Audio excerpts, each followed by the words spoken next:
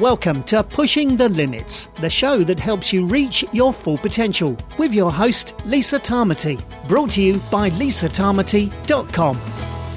Well, hi everyone, Lisa Tamati here back at Pushing the Limits, and it's fantastic to have you with me again. Today, I have a very special guest all the way from Denver, Colorado, Jason Fitzgerald, who is a man I have followed for many years on social media and through his website.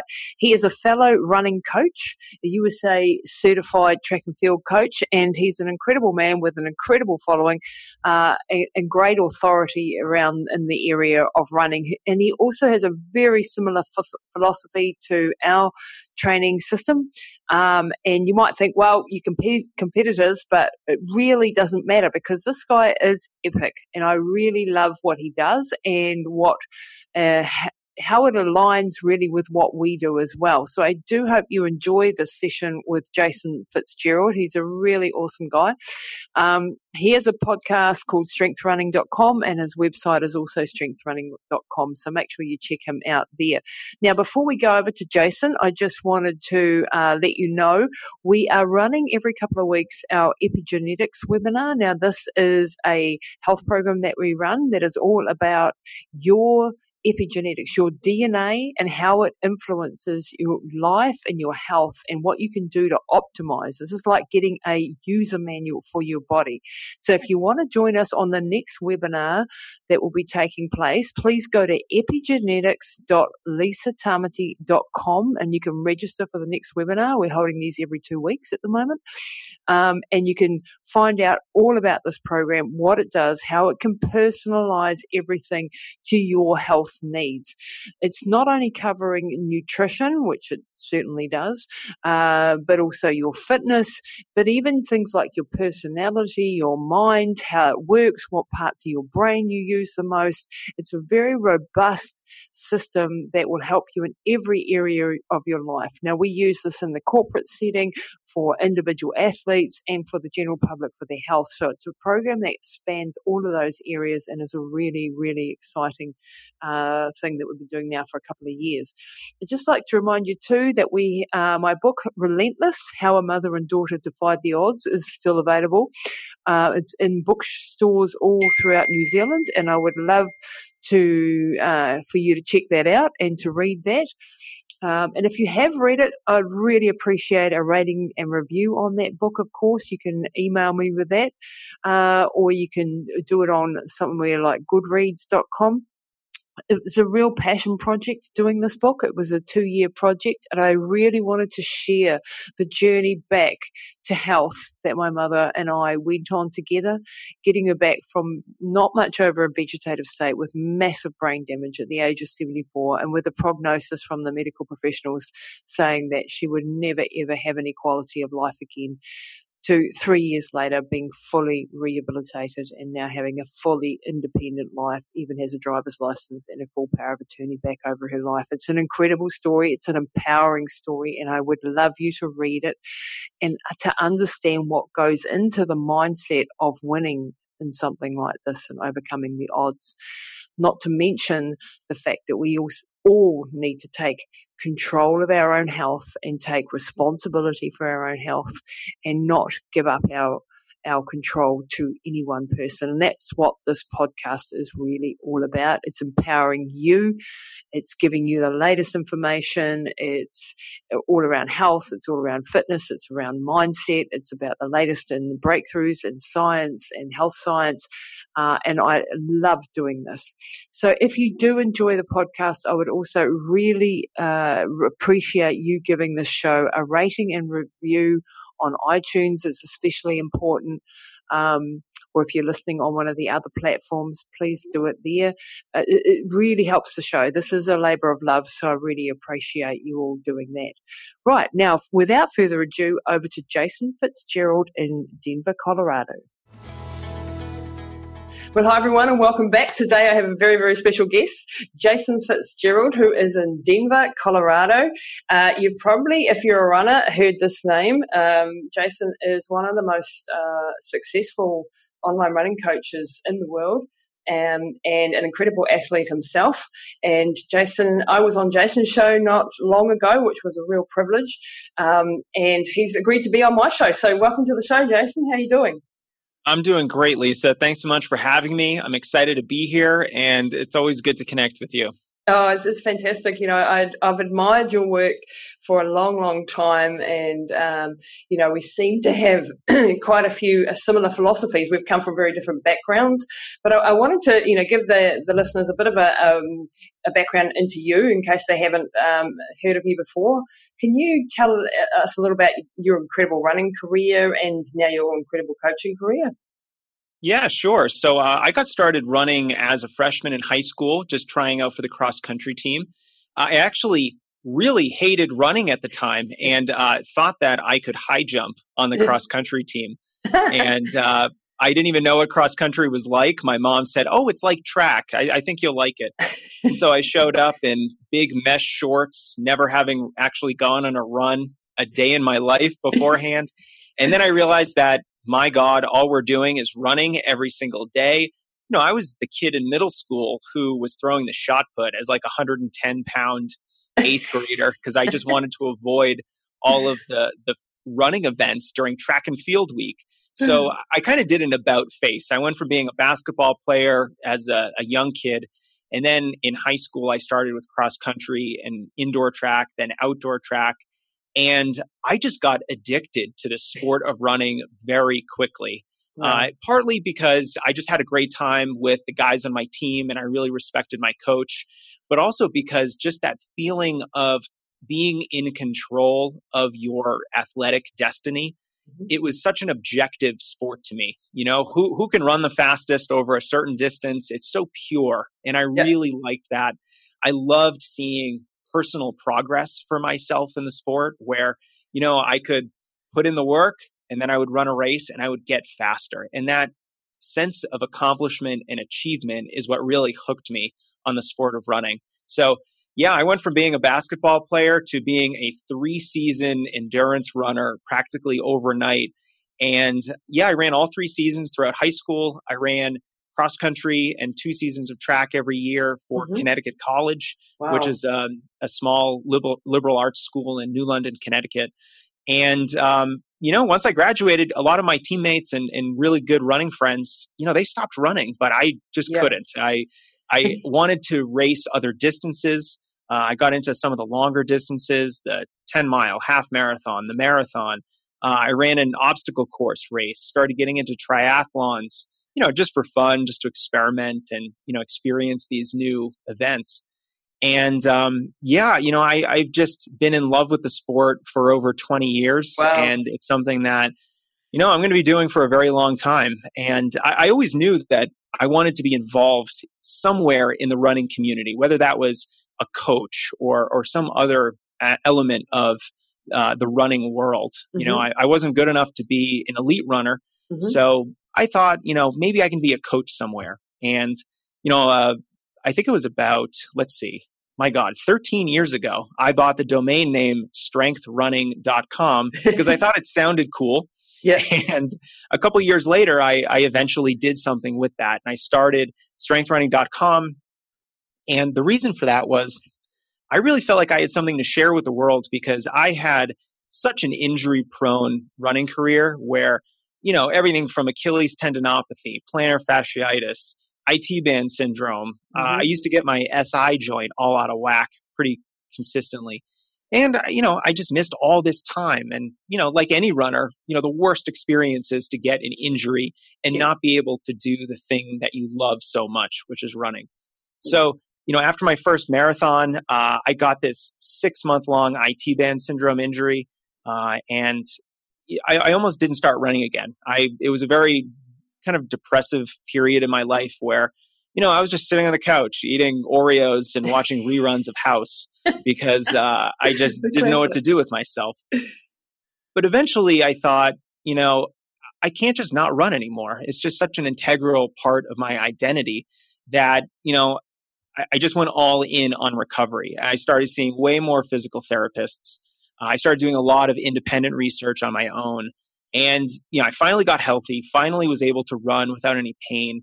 And I did make certain adjustments and changes to my training so that I wouldn't get hurt so often. And, it's been great. In the last 9 years, I've really only had one major injury compared with, the previous 9 years where I had, 6, 7, or 8. Yep. So it's been a big turnaround over the last, 9 years or so since that first marathon that I ran. And that really was the impetus for me starting strength running was, let's make sure that runners are training appropriately. Let's avoid all the common mistakes that I made in my training. Yep. And I knew that for me, for someone who's had more than 10 coaches themselves, for me to be making these big mistakes, I can't imagine that an adult runner who starts running when they're, 30 or 40 or 50, they're probably going to be making even more mistakes. So I thought about the broader running community, and I thought to myself, I don't want people making these big mistakes because, it leads to injury. It leads to the inability to accomplish your goals. And you're just not really having as much fun as you could with the sport of running. So that was why I started strength running. That was back in 2010. And here we are a decade later, still going strong. That's an incredible, nice little summary. And, when you say you weren't an elite runner, I mean, your top marathon time was 2:39, people. So, Jason's right up there. It was a very, very good runner.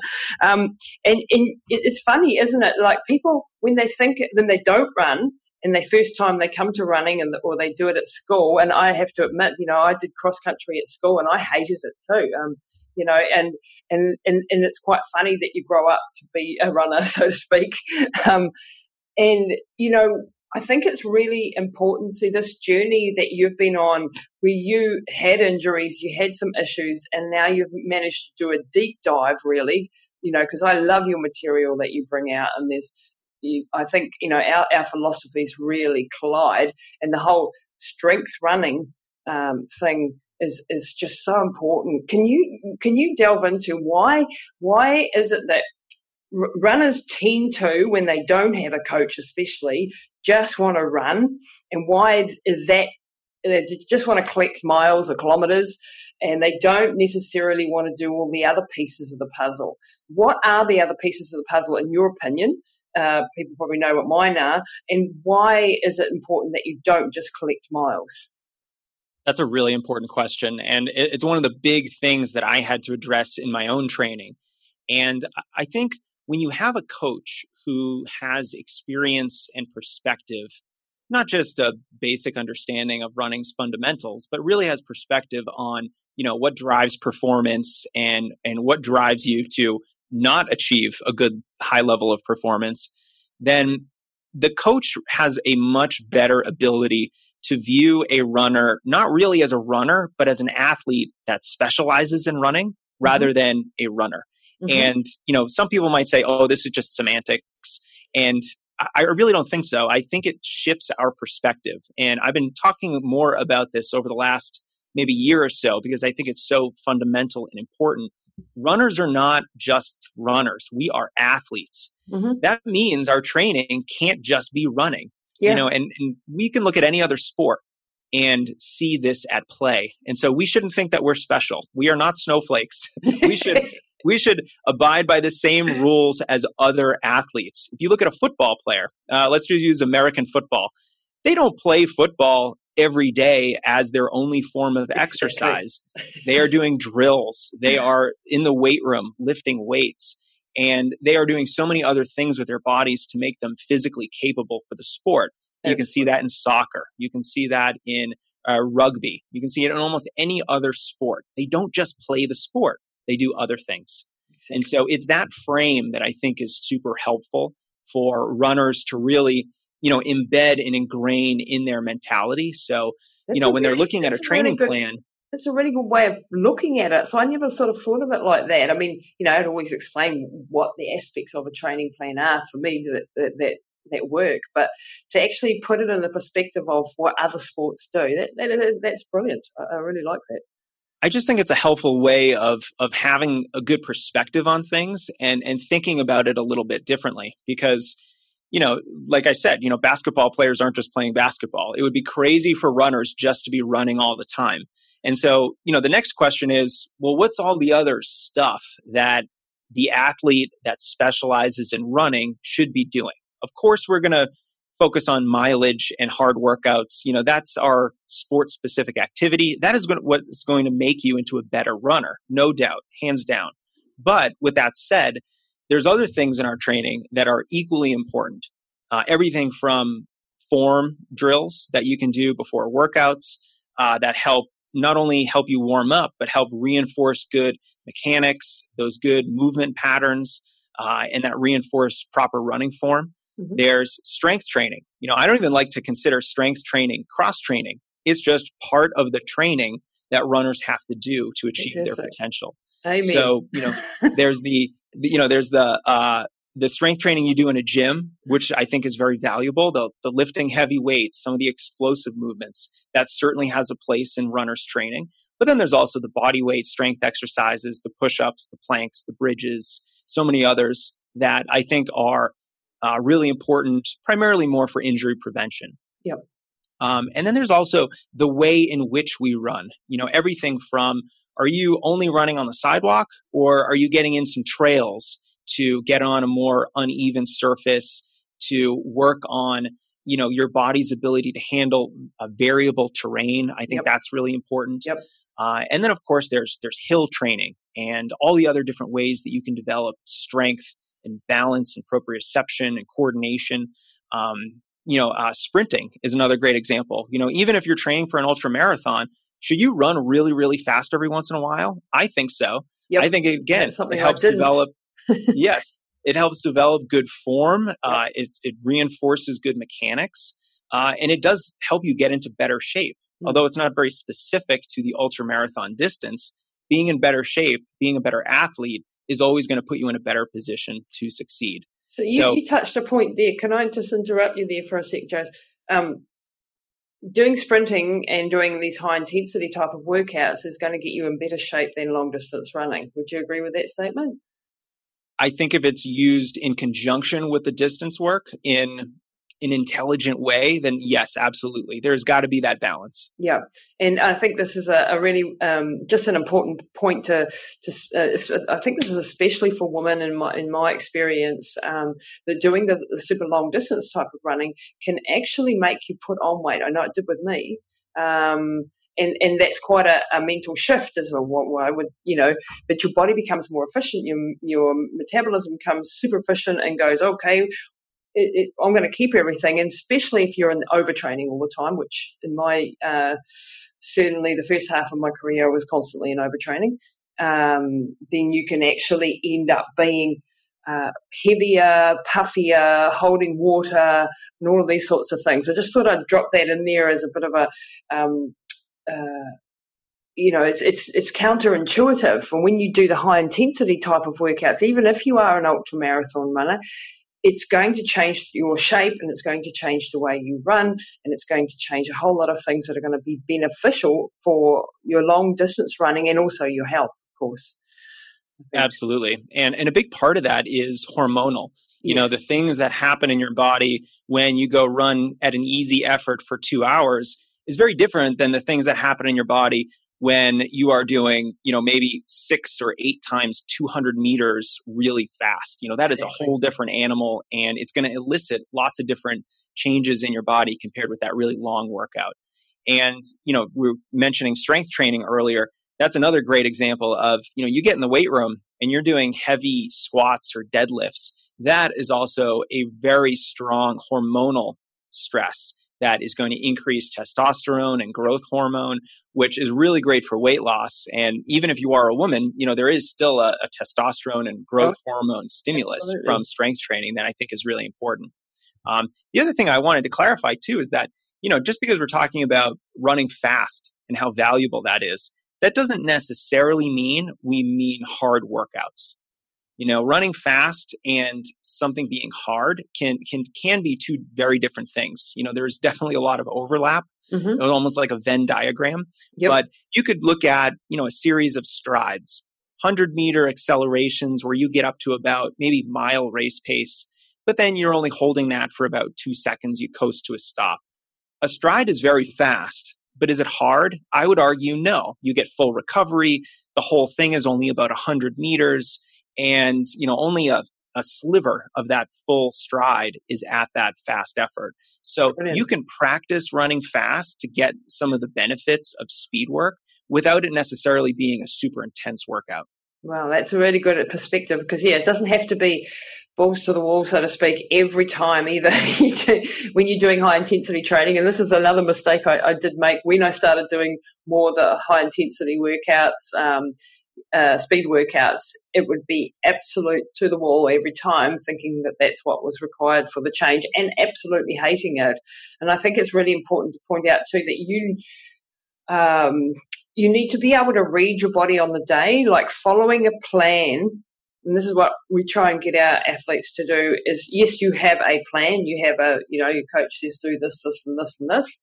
But if you are not up to it today because, I don't know, the kids were sick all night, you've got a bit of a cold coming, you've got a really stressful day behind you, all of these things are going to affect your performance. If we learn to be intuitive and listen to our bodies sometimes, would you agree that sometimes brings more benefit? Because sometimes as high performance athletes or just everyday warriors, we tend to just go hard or go home, and that is the mentality. If it's not hurting, if it's not difficult, then it isn't a workout. Do you think that there's validity in starting to listen to your body as well as following a completely regimented program? Yeah, I'm in complete agreement with you. I like to look at training plans as a roadmap to your final destination. Can you take a wrong turn and still get to your final destination? Absolutely.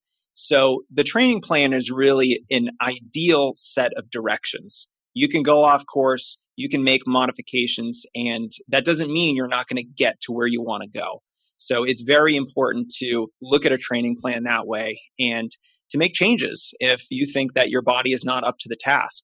I like to say that, the best workout for you today is what your body is ready for. Wow. And sometimes you might have a hard workout planned, but your body simply isn't ready for that.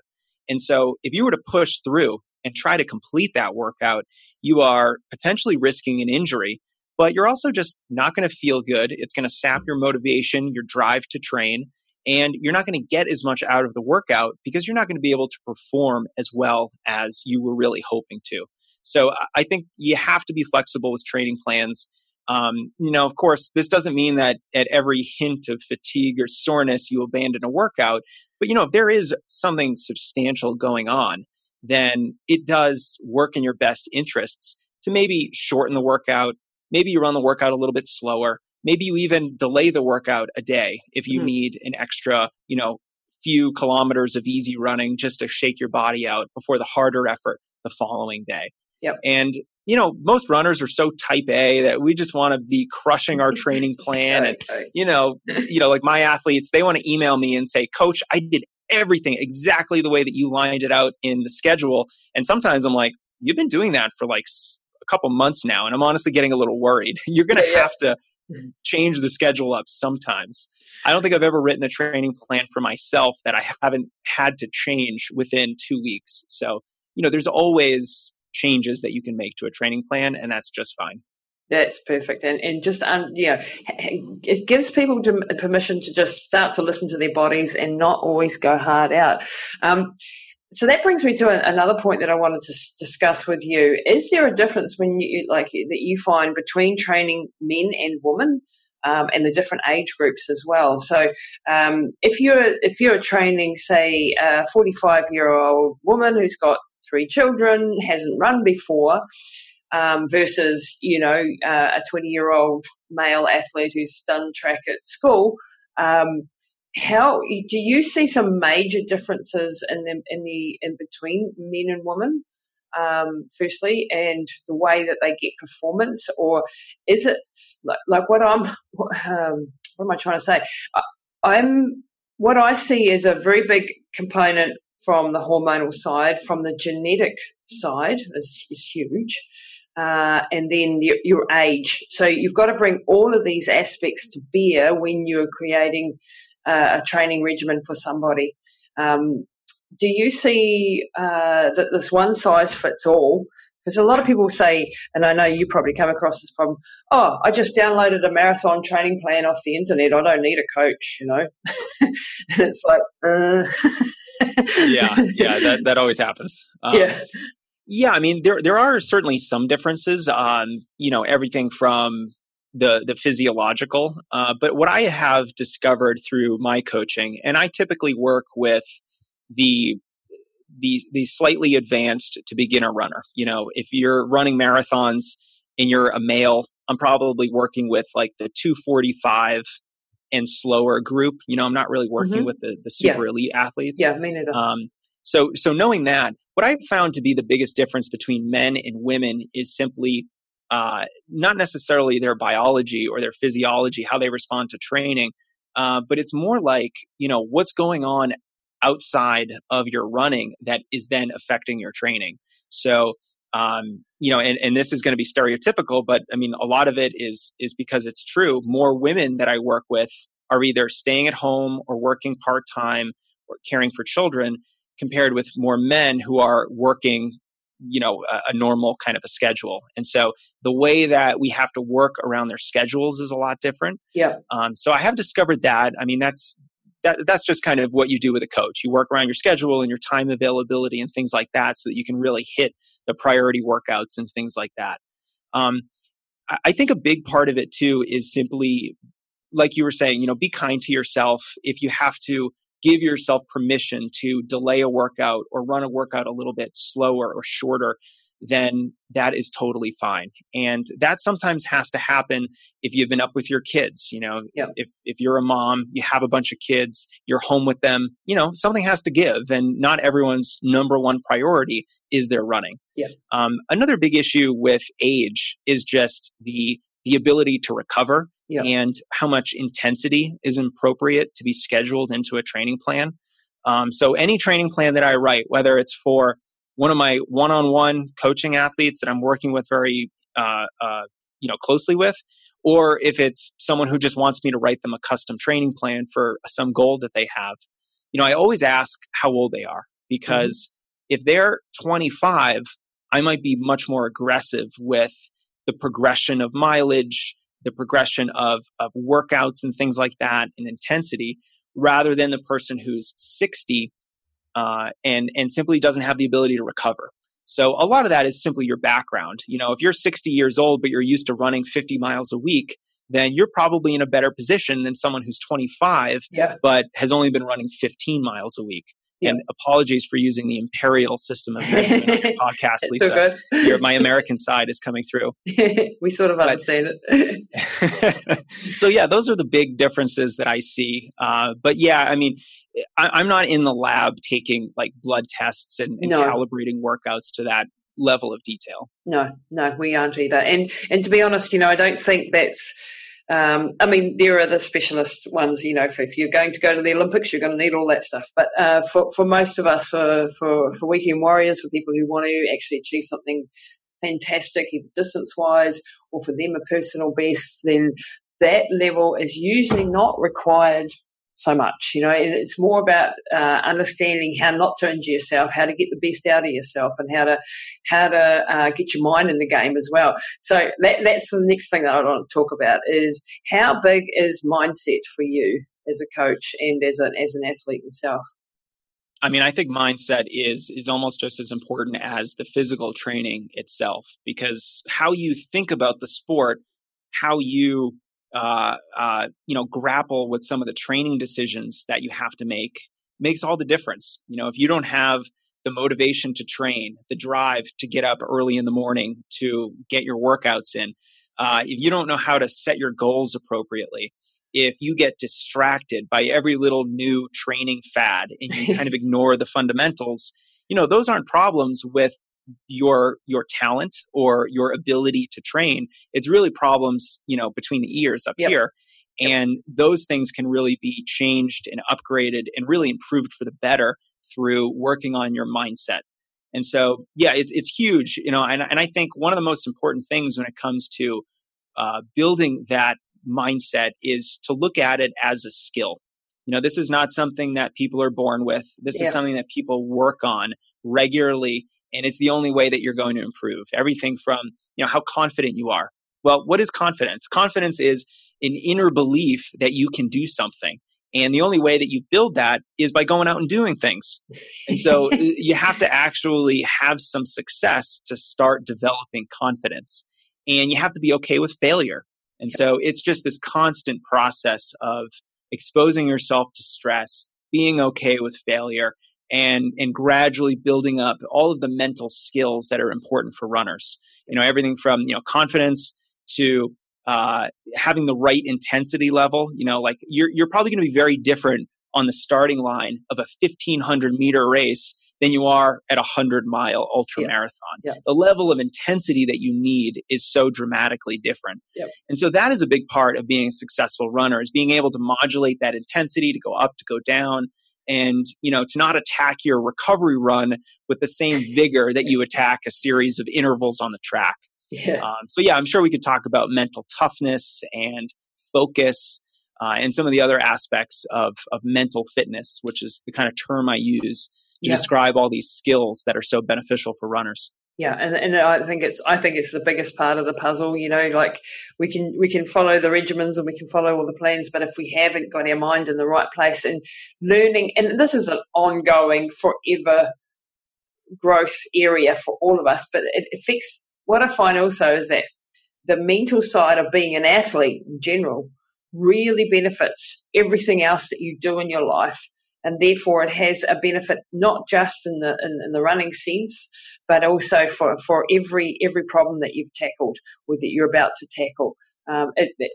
It's why I think athletes do really well in the corporate setting or in the education setting or in your careers or whatever they decide to have a go at, because they do have a framework of being able to push through, be disciplined, resilience. We've all failed, dozens of times, because if you're not failing, and you probably haven't been pushing yourself really to the nth degree. And I think that the mental side of the game for me is probably, it's right up there. I mean, you can't do the running without the mileage, but by the same token, you're not going to get very far if you haven't worked on your mental game. And there's lots of aspects to that whole thing. For sure. And one of my favorites is talking about mental toughness, because I think this is the sexiest mental skill that runners, they want to have it. They think it's this great panacea that will solve all of their problems. And, we've been talking about these mental skills as skills, right? And I think that's a really important frame to use, because like any skill, it will atrophy over time if you don't practice it, if you don't use it, if you don't further hone that skill. And so when we're talking about mental toughness, that really comes from your ability to stay calm and be proactive whenever you face adversity. What is the path forward, rather than on, getting anxious or not knowing how to make a decision and letting any kind of anxiety or fear make you succumb to those feelings. Yep. And so, if you can proactively look around when you're in a race situation and something happens, your shoe falls off, your first 2K is way too slow or even way too fast, or you show up to the start of the race and it's pouring rain and they're like, we're going to run the race anyway. How do you proactively respond to those situations? Mm. And the more that you can flex that muscle and develop that skill, the more that you'll be able to encounter nearly any situation and just have that framework, like you mentioned, of responding to it constructively rather than on, woe is me, I'm going to complain about everything and all that. And I completely agree with you, Lisa. I do think that athletes go on to be more successful than non-athletes because of the skills that they've learned in sport. Yep. And we're not talking about how fast your mile time is or whether or not you've run 100 miles in one go.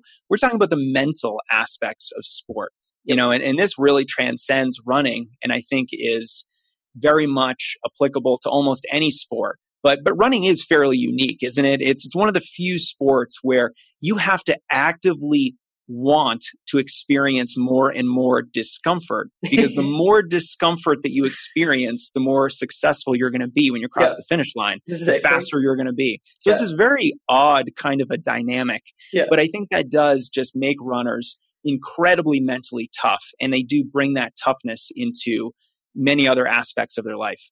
Yeah. Do you think we're masochistic by nature then? Because a lot of people come to me and go, what you do is absolutely mad, and why would you put yourself through that? And it's the same, like if you're doing shorter distances, this is another misconception.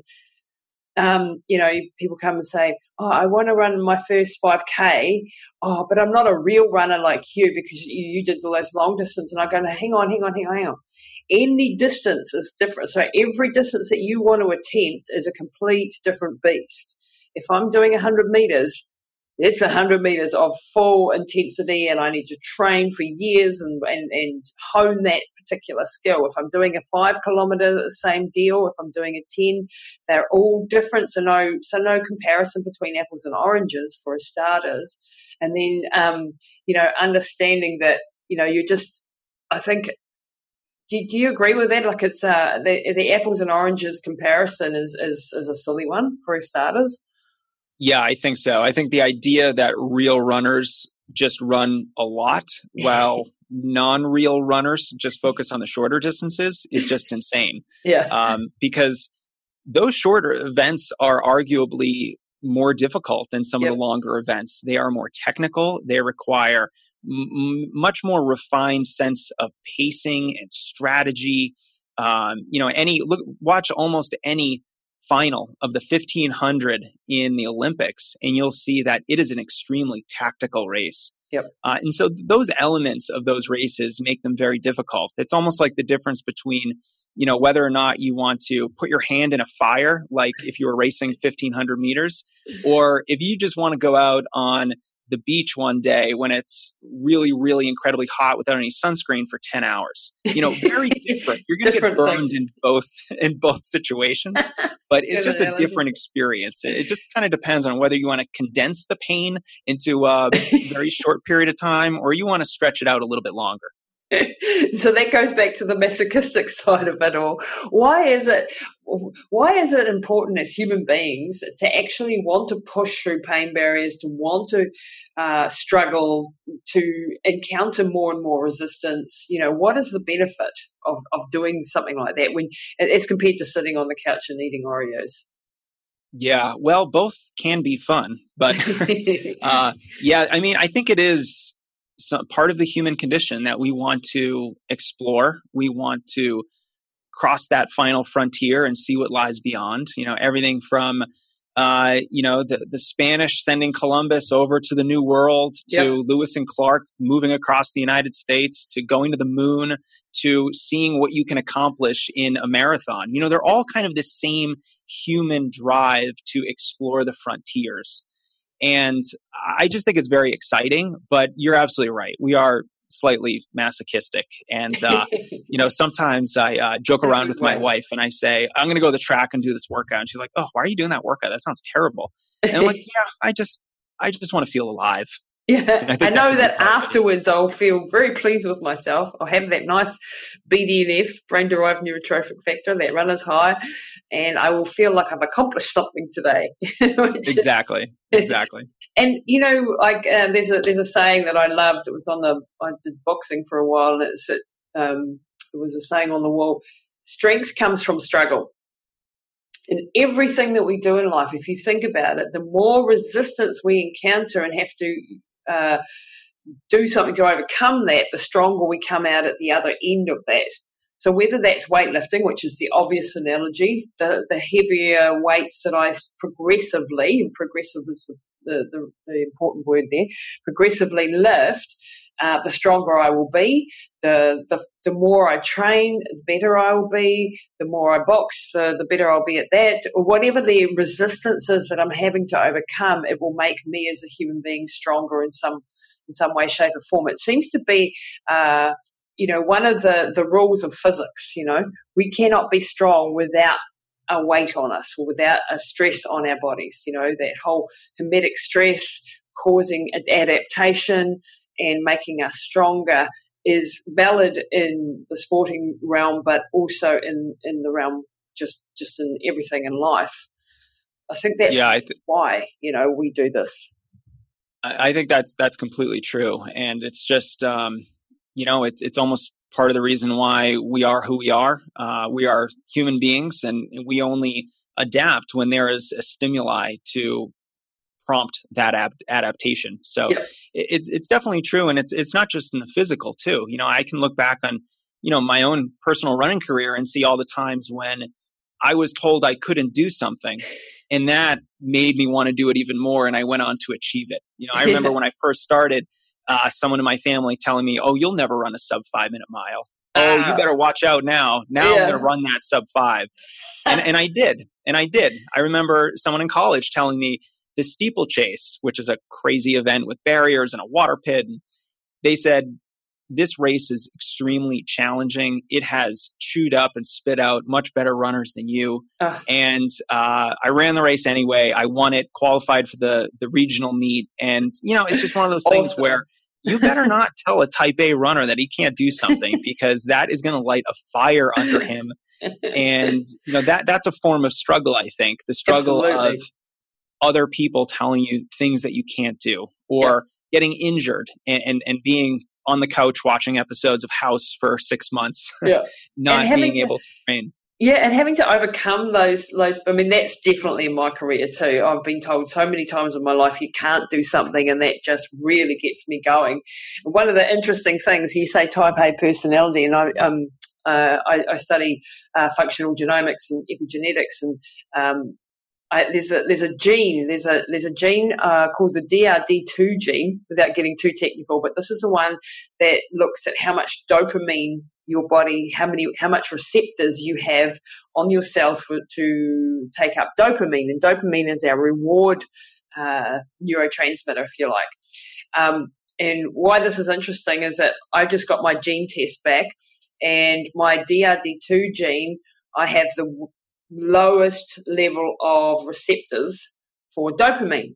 Now, what that makes me, and the scientist who was explaining this to me, has said, well, no wonder you've done what you've done, because you're never going to get the reward that normal people would get if they had the other gene variants where they're actually getting more dopamine, so they get that satisfaction and that fulfillment much quicker. With my combination there, I don't get that reward very much, so it's very small and very short. So I'm constantly chasing the next mission or the next thing that is going to give me a reward. So this is a very addictive, it can work itself out as being, if you go into the negative, you can become, have addictive problems with drugs, alcohol, whatever addictions you can go into.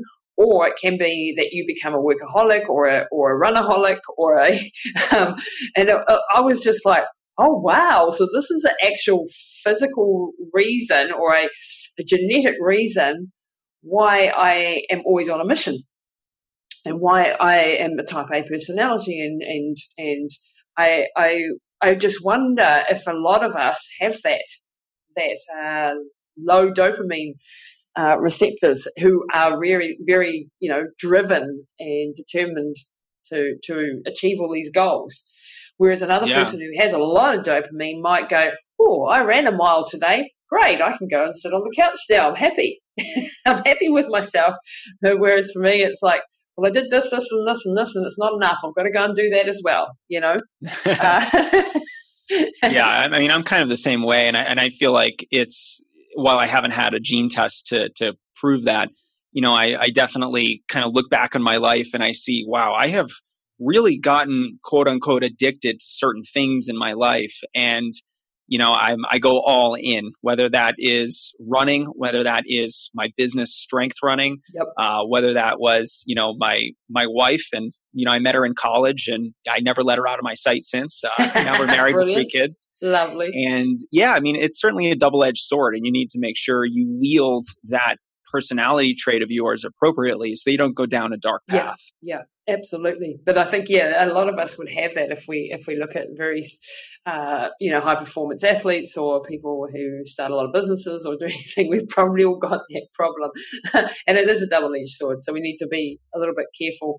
And I think for me, what has been tough as an athlete too, in coming from a background where toughness was expected, from a family that was mentally and physically into toughness, is actually being kind to yourself sometime and realizing that less is sometimes more, and that sometimes maybe doing a yoga session is more important than the interval session, and learning to just read your body and be a little bit more intuitive, because sometimes if you have that type A personality, you do tend to override everything, and that can be unhealthy physically and unhealthy mentally as well.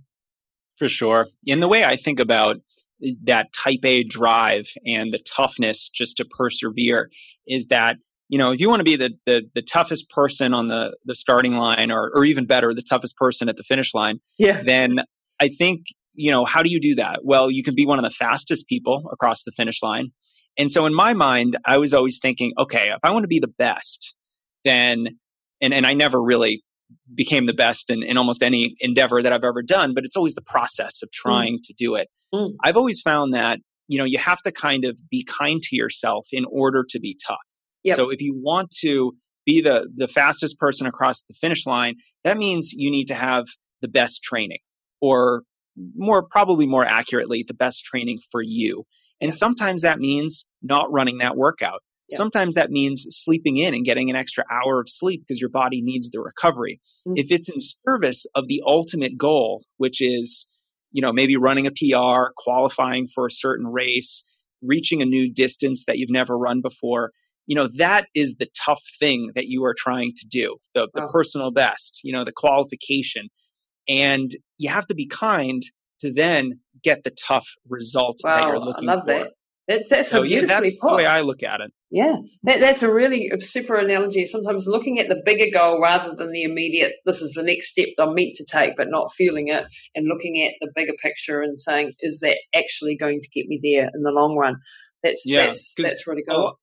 A lot of runners, they look at all the little steps that they have to take to accomplish the big goal, and they think that every single little step is absolutely 100% critical. Yeah. And it's not actually that necessary. We're talking about training plans and how it's like a roadmap. You can take a different set of directions, you'll still get there. And it's almost a similar analogy here. You can skip some of those steps. You can do some of those steps twice, maybe. And we get so obsessed with those little steps that we lose sight of the bigger picture. The goal isn't to run your 15-kilometer run today. The goal is to qualify for that race or run that certain time. And maybe you shouldn't run that 15 kilometers today. So I'm always thinking about what I actually want to accomplish rather than on, the training that helps me get there. Because sometimes that training has to be changed, has to be totally scrapped, or just slightly modified. That is brilliant. That is absolutely brilliant. Love it. I wanted to touch briefly on mobility work, because this is something that I think is also something sorely neglected by many runners. Why is it important to keep your body not just run fit, and not just strength training, which is a hugely important thing? We both agree there. Is mobility a part of your regime that you use in your coaching? For sure. I think mobility is really important. And I think mobility is one of those things that is somewhat confusing, I think, to a lot of folks. There's a lot of misconceptions about it. You start talking about mobility and everyone's like stretching, static stretching and all that. And, the way I look at it is that mobility is really the ability to move well when you're doing a wide variety of movements, whether that is running up a hill, whether that's sprinting down a hill, or trying to hurdle a barrier in the steeplechase, running a trail race, which has different demands, or even in the weight room, doing squats and deadlifts and presses and other, major lifts like that. And you don't get the mobility necessary to thrive in those circumstances by sitting around doing a bunch of static stretching. We really have to, I think thinking about mobility as two separate things is really important. The first, and I think easiest for runners to understand is the dynamic flexibility drills that you might do before you go running. I have a lot of routines on strength running, standard warm-up, thematic warm-up. These are, dynamic warm-up routines that do everything a good warm-up should do. They're going to elevate your heart rate, your respiration, open up capillary beds in your extremities, lubricate joints, really metabolically prime your body to go running. Perfect. And you do that through a lot of exaggerated dynamic movements that have the side benefit of really making you a more coordinated athlete. So if you can do a bunch of great dynamic movements, you're building coordination, you're building balance, you're building that athleticism. And then there's drills. I think form drills are really important. Once or twice a week for most runners is really great to do that. And, I never forget when I was in college, I went to this professional indoor track meet and I got to see Alan Webb, who's an American miler. He has the U.S. mile record. I think he ran 3:47 in the mile. Just incredibly fast, powerful man. And before he was running the 3K, he was on the infield doing a series of drills as part of his warm-up. And I'm sitting there with my friends from college. We're all distance runners. We can do drills. We kind of think of ourselves as, these good athletes. And Alan Webb was doing drills that I've never seen before that were so incredibly complex. Wow. And he looked fluid and smooth and graceful. And when you're able to move like that, you have much more control over your body. You're not going to get hurt as frequently. And you're going to have more control to run faster. All of the small, subtle movements that allow you to accelerate, to move around a competitor. These are all really important. And I know I'm going a little off track here, but no, you're on track. I love it. The other side of mobility training is the type of running that you're doing. Yes, we can work on mobility outside of running with drills, with dynamic flexibility movements, and even things like foam rolling. But then when it comes to our training, I think including things that enhance mobility is just as important. So everything from, let's make sure we're running hilly terrain, just because that is a whole different movement than running on flat ground. Let's make sure that we are running fast regularly, because that is a much bigger range of motion than just plodding along at a very easy effort. And then there's, everything from strength training. Are we getting in the gym to do some of those compound multi-joint movements that are so critical for, strength and flexibility and coordination? So there's a lot of different ways that we can work on mobility. But I think it's certainly not static stretching, and it really encapsulates the dynamic flexibility movements, but then also what you're doing in your training to make sure that you can move well. Yep. Perfect. And that coordination and proprioception side of it is just absolutely essential too.